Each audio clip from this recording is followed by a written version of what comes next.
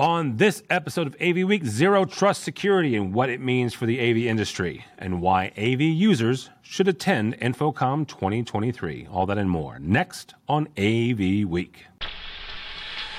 The network for the AV industry.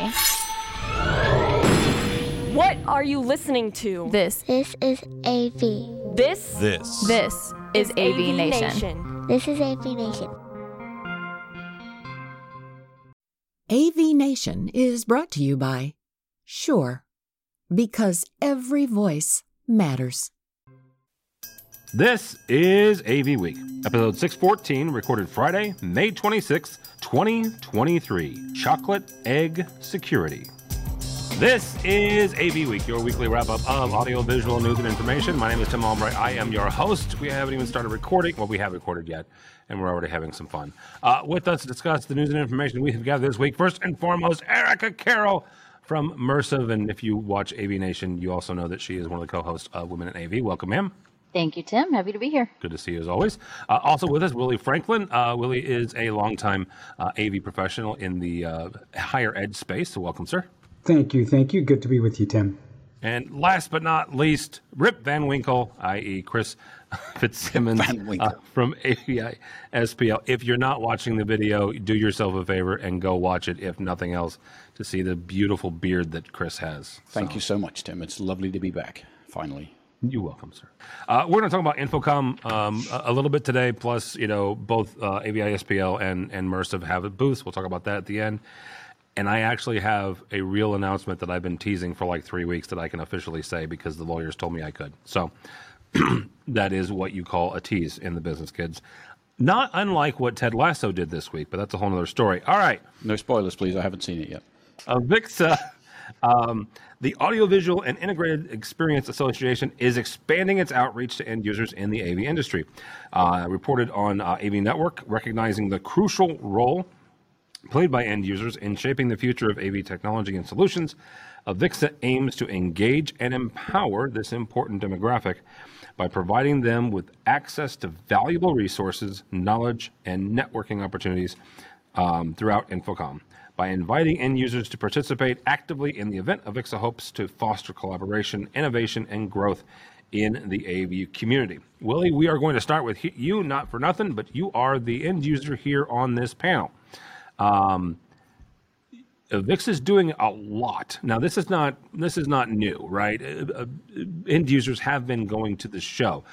Last year's reporting said roughly 30% of the attendees were end users in some way, shape, or form, right? Higher education, corporate, what have you. However, this year, they're really, really doubling down. They've got a partnership with HETMA. They've got several education opportunities that are squarely targeted towards folks that are at the front line of AV. First and foremost, I'm going to ask you very point blank, why should end users go to InfoComm? Oh, man, that is not a loaded question. It is a wonderful question to finally be asked. On the end user side of things, we often, and I say we, often feel like we're at the mercy of the integrators, and we're at the mercy of the managers who control the purse strings when it comes to innovation and technology. The end user's voice have been missing in the equation of all of this for quite some time. So to see that population grow as far as attendees is absolutely wonderful. I mean, I'll be forthcoming in saying when I have the opportunity to talk to the integrator, it's exciting, it's informative. When I have the opportunity to talk with the designers and the researchers, that is just empowering. To me, we're the beta testers, right? As far as the way I look at it and going into those spaces. So having the opportunity to converse with those who are actually developing the tools that we'll ultimately use, it is absolutely the right move. I wouldn't say it's long overdue. Everything comes in due time. And I don't know, this is our time, Tim. This is our time. Chris, I'm going to ask you from a couple different angles. If you knew Chris Fitzsimmons 15 years ago, he was an editor at a magazine. That's how I first met him, actually. And then from there, kind of traipsed his way around through manufacturing, working for Biamp, and now he works for a high-end dealer. So all of those, put all those hats on at the same time, Chris. What should end users expect to get out of Infocom? I think as much as they put in, right? That's a really glib, trite answer. But like, if you go expecting to be buried in swag, you can probably get buried in swag. If you go expecting to get first-hand information from vendors, you can definitely get that, which is, to Willie's point, like, valuable, because often it's filtered through the lens of a distributor or an integrator or a consultant, and like, you can go form your own judgment about whatever it is that you want to go look for. There's a ton of education. There's a ton of all kinds of good stuff. I mean, as an editor, it was the place to get the news.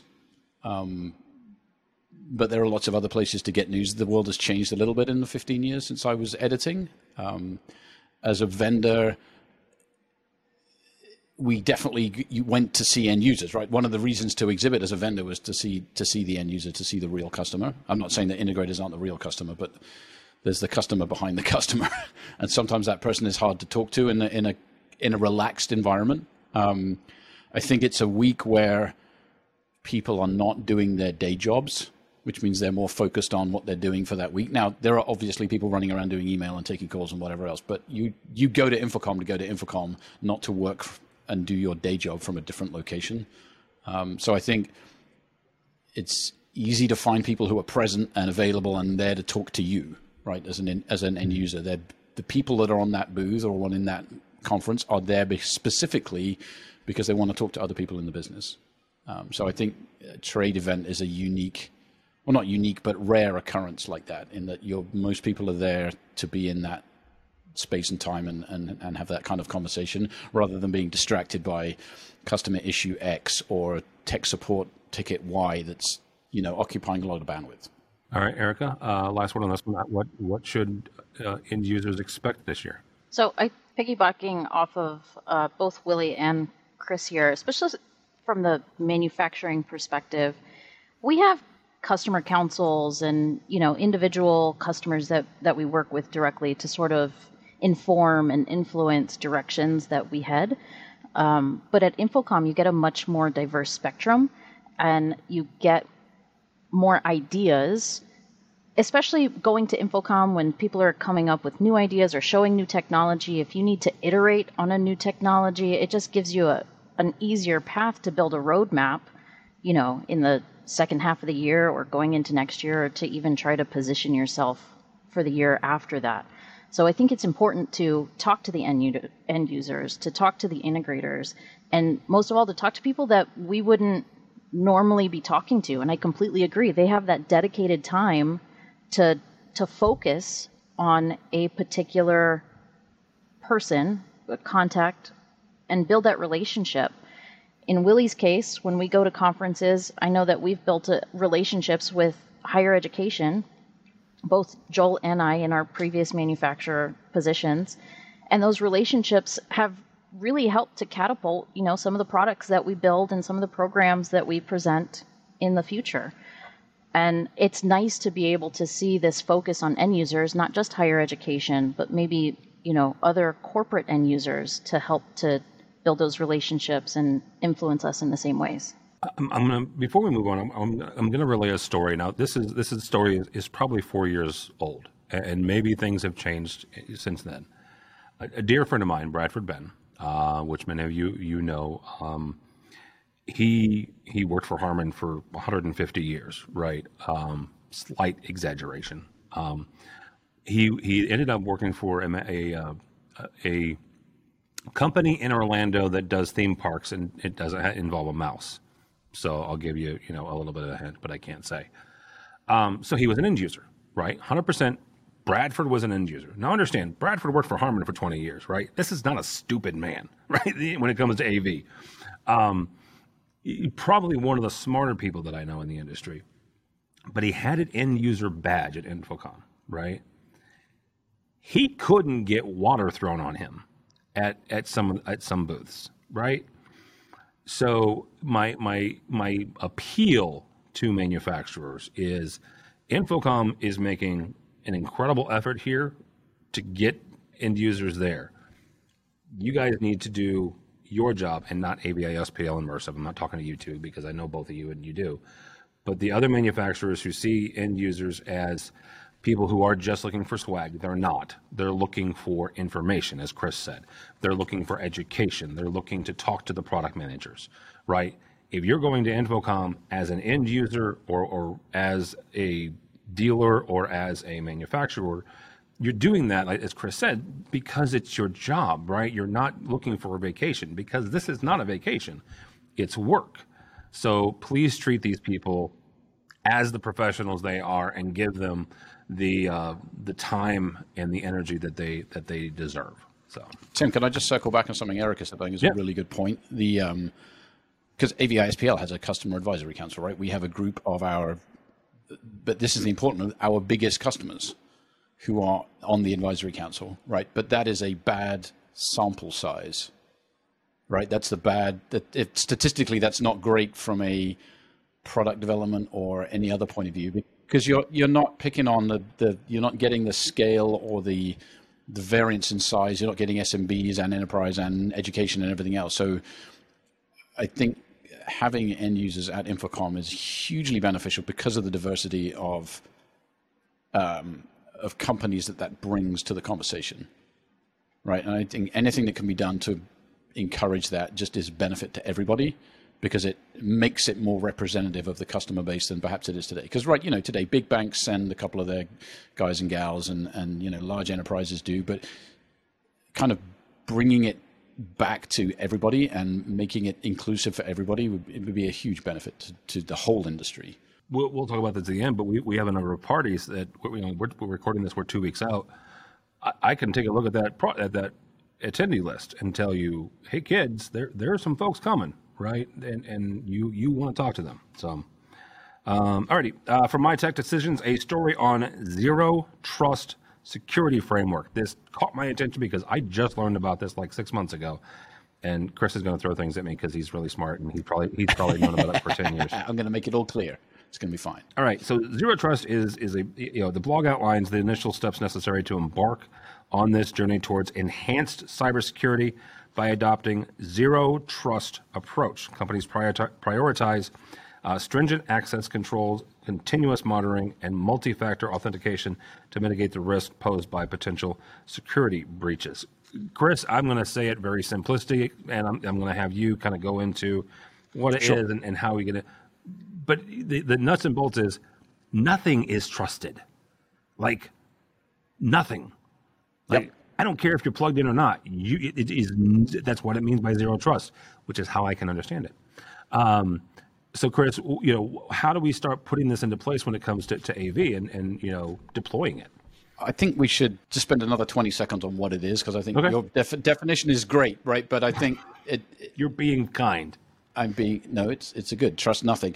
The old model was if you were inside the walls, you were trusted, right? So if we take I was reading about this yesterday to refresh myself, and they were talking about the soft chocolate and soft candy inside a Cadbury cream egg, which I love, right? If you're inside the chocolate, then you're allowed to do everything. It's assumed that you've got inside the building or you're inside the firewall, and so you're dependable and trustworthy.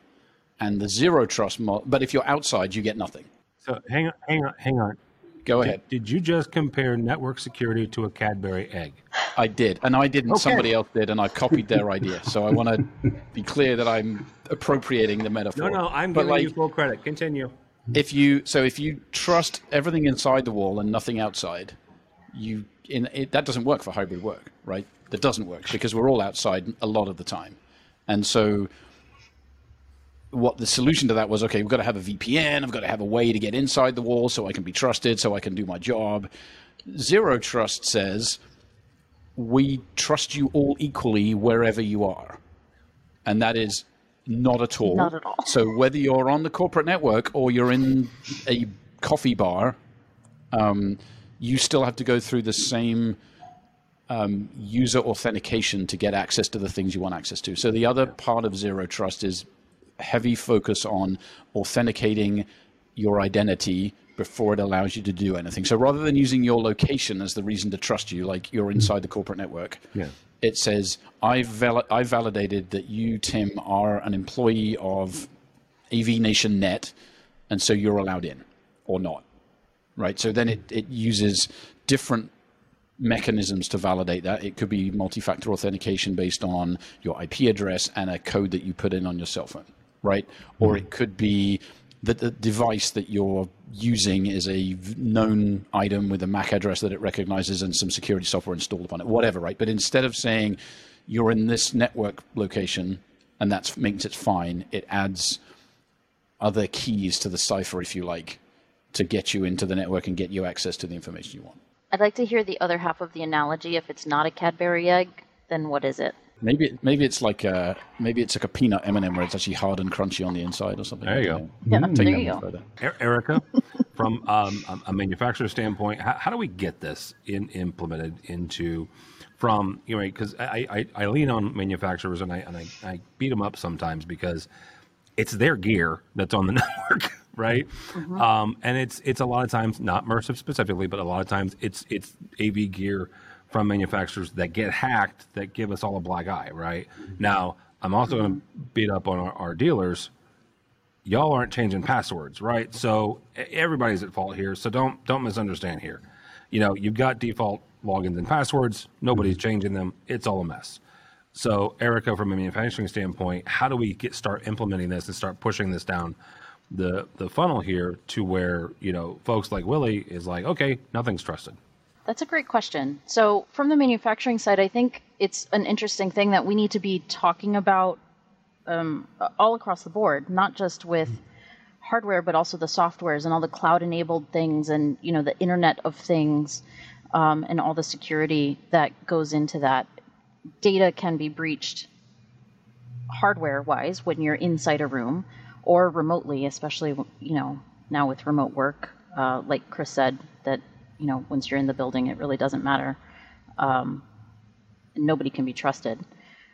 So I think manufacturers focusing more on extra authentication and security practices just built into their hardware or their clouds or their softwares definitely is something that needs to be addressed in protecting that data and making that data, you know, strictly controlled and monitored and only authenticated and authorized users can access the data and the information that they need from those devices. I think there are lots of tools for vendors to use to help with that. Like, one of the challenges for hardware vendors is they used to be inside the trusted box, right? They were inside the cream egg already, and most of their gear was located inside the cream egg. So we didn't, I'm going to say we because I was one too, we didn't have to concern ourselves too much about dealing with that. But as soon as the trust went to nobody, you now had to build implementations into your product and services that support the fact that you're no longer trusted. And I lived through this at Biamp, right? We ended up spending a lot of time building 802.1x support into all of the Tessera line because we recognized that we needed, became a blocker, right, for deployment at large customers. You want to go on our network? Well, here's the rules for being on our network. But there's also things like SSO, right? Single sign-on allows you to use the things that the customer has already developed for user security in your product. So if you allow single sign-on in your monitoring platform, for example, and that require them to use company credentials are already protected by things like multi-factor authentication and authentication apps on iPhones, right? I use my AVI-SPL credentials to log into Microsoft's tenant to get at their information, and I authenticate using the mechanisms that AVI-SPL has already built. So in that case, the vendor is Microsoft, and they're not, maybe a bad example because they're Microsoft, but like in general, they didn't have to do much different other than say, we're going to use single sign-on. We've applied the SSO credentials into our cloud account as well so that it can be managed by that individual organization. Yeah. Willie, from an AV user standpoint, you know, how do you both pull on the manufacturers and the dealers, right? Saying, hey kids, this is where we're going. This is what we need, but also get your internal folks, you know, on this if they're not already, right? A lot of IT professionals are already headed down this pathway.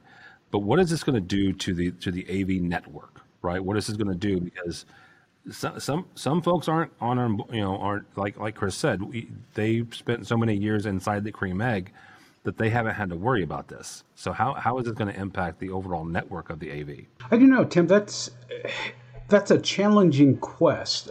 First of all, I'm on board with zero trust because we are such a connected world, and it's difficult to explain to people. It's not like you want to meet your employees in the parking lot handing out tinfoil hats to everyone to say, you're penetratable. But it's the egg. It's the nougat of the egg. Oh, yeah. Yeah, it's a bit like a cream egg. Indeed, we are so very connected. On a personal note, a day or so, I downloaded the Zelle app to share money with a family member as part of a planned family reunion, just paying my expenses, right? Yeah. I've never used a cash-related app before. I'm old school, paper checks, things of that nature. But here's the real kicker to this, right? So I download the app. I find my bank. Within just a couple of clicks on the keyboard, it finds my account number, my checking account number, verifying that family member's phone number, and boom, the money is there. We love convenience as end users, and we don't think about all of the granular pieces that make it work. So to make it work, there's all that data that has to be mingled from all of these different networks and servers and levels of connections that would boggle the mind. That's a piece you cannot sell to the average person. What you have to sell them is convenience and security. And in order to have that convenience, here are the steps to security. So when it comes to implementing that zero trust policy, you're not telling that end user, I don't trust you. You're telling that end user, we value your privacy, your security, and of course, the security of our infrastructure. So that said, here are the protocols to getting work done. Whether it's two-factor authentication, whether you've got to go to a third step, whether your phone or whether that service provider asks you to verify your phone number, email, it doesn't matter. If you want to use this tool, this practice, you must adhere to this policy. The short of it, it's mushy, gushy inside. On the outside, we use it, we love it, and I'm a strong believer in secure networks, bottom line. Fitzsimmons, if I could find a Cadbury egg between now and June, I'd bring you a case of them. Really quickly, because okay. I understand the personal side of this, right? I've got a laptop. Chris has got Willie's got but you've got a control processor somewhere in the back 40 that has to continually, there's no two-factor authentication on a control processor, is there? No, but there might need to be, right? We're getting into a world where if we're going to, in some ways, vendors of equipment are going to be the victims of a change, right? That's the risk here in my mind not risk, but that's the reality. We're moving to a zero trust network model because of user security, but there are unintended consequences of that, which is that devices that live on networks are going to also not be trusted where they were. Because again, they were inside the creamy center, and now there is no creamy center. Yeah, we're in a peanut. Chris, right. What do you think about manufacturers requiring penetration testing? What do you mean, manufacturers requiring it, or customers requiring it of manufacturers? Yes. Because I had that a lot at Biome. We got asked a lot. I'm going to say, if you're not as an AV user, you're silly. Mm-hmm. Yeah, I mean the challenge is, right, a vendor can go get a certificate from Test House A and say, we've had our gear pen tested. No, Greg. What? No. You bring that stuff in-house, your own house. Yeah. No, you can't do that. Absolutely you can. So you can go to a test house and get pen tested for assessment purposes. But what I found in my product management experience was that a customer would say, no, we want your gear because we're going to pen test it. Yes. Or we're going to give it to our chosen security consultant and pen test it. You can agree on the third party, but being able to have the results available at the request of the customer, obviously if the customer is going to want to have their own, testing done, it's like getting a second opinion from a doctor. I think for a vendor to be open and honest about that is an excellent first principle. It's very challenging. It's not cheap. Very, very expensive. You've got to maintain that for probably a whole product line. But it shows it shows to a customer that you're taking it seriously, which I think is part of the issue is credibility. And some of it also, Chris, is and I say you have to, there are certain clients, right, and certain level, here's the thing. If you're buying one of these things, the answer is probably going to no. If you're going to deploy it across the globe, the answer is yes, and you got to figure that out, right? Sometimes it's not just pen testing. Sometimes it's just, hey, we just want to put it on our network to see what the traffic looks like. Like we need to be familiar with what it's going to put on our network, so the security ninjas don't freak out when we do plug this in, right? And if you don't believe there are security ninjas, I've got some stories for you. Yes. All right, devil's advocate. All right. I got to throw this in. Flash forward 3-5 years from now, AI is going completely vertical. Chip manufacturing. Dang it, Willie, we almost got without saying AI. Chip manufacturing has just broadened. So now you have global territories beginning to establish. Intellectual property becomes amuck. How threatened is security at that point? And let me see if I can rephrase that question. If I'm testing your hardware for vulnerabilities and I'm looking for market share, how likely am I to create a ghost in the machine that allows me to... I'm taking you all down the rabbit hole. Tim, I know you have another question to ask us. Let's go to that question. No, I got nothing else. I was going to wrap up here. We're this is fascinating. I think the security model will just have to change to take account of that, right? Nothing is static. But would it change in time? If I wanted to be a real rabbit hole, I'd say, well, we'll just use an AI to rewrite the security model to defeat itself, right? If we really want to go there, that's what we'll say. It depends on how. It depends, Chris, on how secure your environment is when it comes to audio masking, that I don't hear that private, confidential conversation coming from your room. Sure. Or the AI is going to write it and turn it off when they know that certain people are in there. Oh, my gosh. Okay. Or Erica is traveling across the globe and sharing vital information so that she can find that Cadbury golden egg. Right. Yeah. Who's got the ticket? Oh, hang on. Now we're mixing our... Okay, now we're mixing metaphors. All right. That's a red line at which we do not cross. Lord almighty. All right. Thank you guys so much.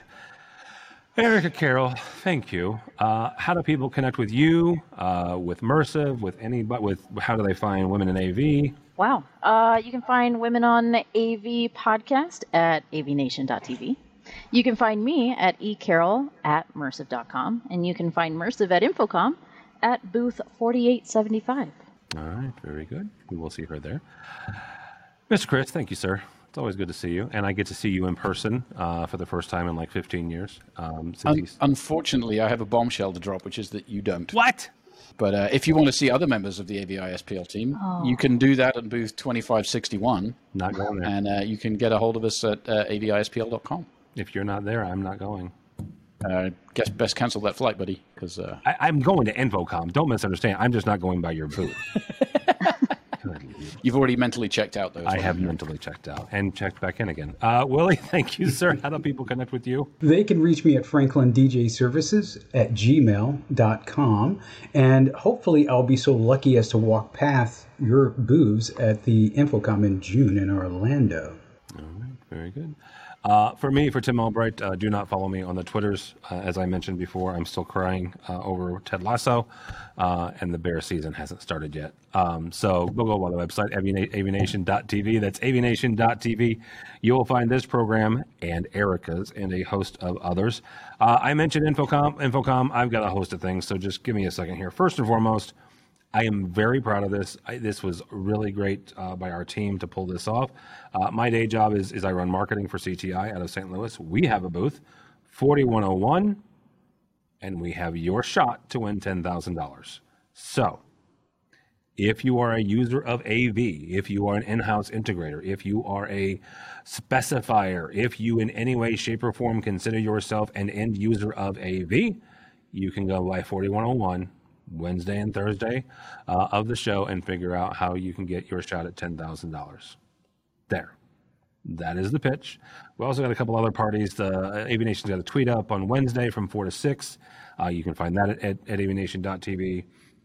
We are partnering, so AVNation CTI is partnering for an Ice Bar event on Tuesday, June 13th, and you'll get to see Erica Carroll there. And if he's good, you'll get to see her husband. And if he's not, you won't. At least that's what Erica said. But you'll see a bunch of AVNation hosts there as well. So you'll see Erica's cohort, Jennifer Goodyear, and a bunch of other folks there. So Ice Bar 6 to 11. Do not ask me why it's that long. I didn't do that one, but it'll be good time at the Ice Bar. So yeah, check us all out. So avnation.tv, that's avnation.tv. It's all InfoCon all the time for the next 2 weeks. And then I'm going to go sleep. So, all right. Thanks so much for listening. Thank you so much for watching. That is all the time we have for AV Week.